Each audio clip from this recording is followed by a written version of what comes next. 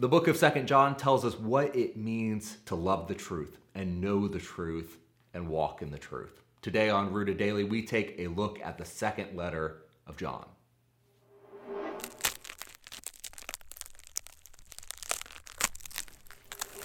Welcome to Rooted Daily, the podcast where in 10 minutes or less each day we root you in the Bible so you can grow with God. I'm Brandon Levy, and in 1 John, John's first letter in Scripture, John is contending with fake news, the lies and mistruths of a particular sect of false teachers that we call the Gnostics. In his second letter, though, he moves from combating mistruths to exalting real truth. John's second letter in the Scriptures is a practical letter of what it means to love the truth and know the truth and walk in the truth. I mean, in the first 3 verses, you'll see the word truth 4 times. So I think about 1 John as being about fighting the problem, and 2 John is more about enjoying the solution. Before we can move very far into the letter, though, we approach a fairly fundamental question. The recipients of this letter from John are named as the elect lady and her children, and the question is whether John is writing to an actual woman and her children, or if this is symbolic for a church or the church.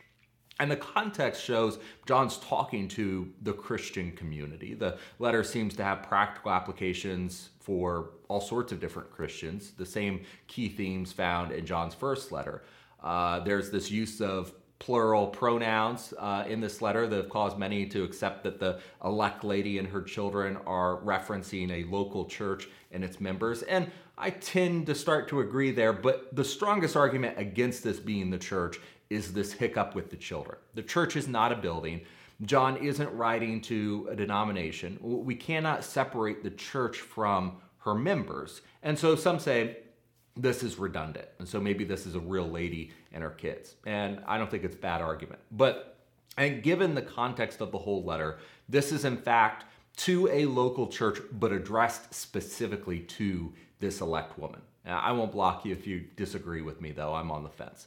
Regardless, John is writing to Christians to encourage them and let them know they have the truth. They know the truth because they know the Son, and they're in a relationship with Him.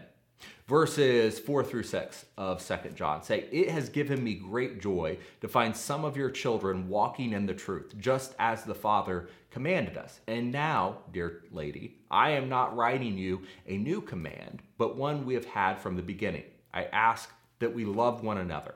And this is love, that we walk in obedience to His commands. As you have heard from the beginning, His command is that you walk in love." John is rejoicing because some of the children of the elect lady are walking in the truth. We are commanded by God to walk in the truth, and it's worthy of joy when we are. John explains what walking in the truth looks like. In verse 5, he expresses the command that was given from the very beginning, that we love one another. That's a mark of if we are following God. And John used that same language in 1 John 2:7 and John 13:34 through 35. The Apostle Paul taught the same truth concerning the relationship between love and walking in the truth. Walking in the truth means that we love one another. John continues the thought, and this is love, that we walk according to His commandments. So, on one hand, loving one another is fulfilling the law. Love and obedience are inseparably linked. Walking in the truth and loving our Christian brethren, they're not 2 separate commands. They're a circle of commands. It's a cycle of commands. And what I mean is that we cannot obey one command without obeying the other commands. If I am walking in the truth, then I must be loving others. If I am loving others, then I am walking in the truth. And I can't say that I walk in the truth and not love the Christian family. So the test of love is obedience to God's commands. And the test of obedience is whether one walks in love. And the argument that John makes is intentionally circular. And it's a circle that we so easily step outside of. How much damage has been inflicted on other Christians in the claim of standing for the truth or walking in the truth? I'm just standing up for what's right. Walking in the truth, it's not about slandering names. It's not about trying to discredit and destroy everyone who doesn't agree with us. It doesn't mean trying to destroy others because you think this letter is written to a specific congregation or to this elect lady. No, walking in the truth cares about the souls of our Christian brethren.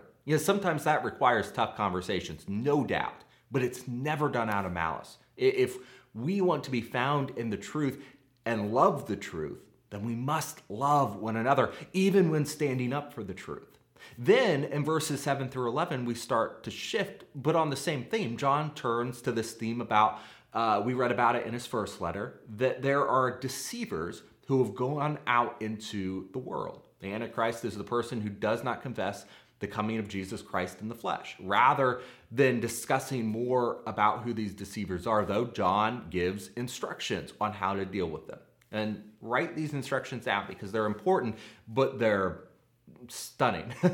It's hard to really wrap our minds around how serious he makes this. First, we need to watch ourselves. We need to be careful that we don't fall into the trap of accepting false teaching. And if we want to receive the reward waiting for us, then we need to remain in the truth and not fall into error. We can't ignore the fact that there are many who claim to be true followers of Jesus who are deceivers and don't teach the truth. We must accept that reality no matter how hard it is. It was true in the first century and it continues to be true today. Paul speaks of false brothers, Galatians 2:4, who have slipped in. Paul said that they were fierce wolves that would come into the flock, Acts 20:29. Paul said that there were false apostles and deceitful workers and servants of Satan, 2 Corinthians 11:13. Jude speaks of brethren who have crept in unnoticed, who pervert the grace of God. These writers, they're not speaking about some outsider, some non-Christian who steps inside the doors and we have to protect ourselves. These are the people sitting right next to us. And we need to hear this warning. They are preachers and elders and Sunday school teachers and leaders working right next to you. And John says, do not be deceived. Just because a church is in a directory or on a website does not mean the truth is proclaimed there. Just because someone claims to be a Christian does not mean they are so. And so John says, watch so that we are not pulled away from the truth. Second, don't go beyond the teaching of Christ. To walk in the truth means that you stay in the boundaries of the revealed truth. Do not go beyond what is written, and we must take that charge seriously as a Christian. And third, John tells us that we need to take this charge so seriously that we are not to receive those who do go beyond the teaching of Christ. We cannot assist them in any way in their teaching.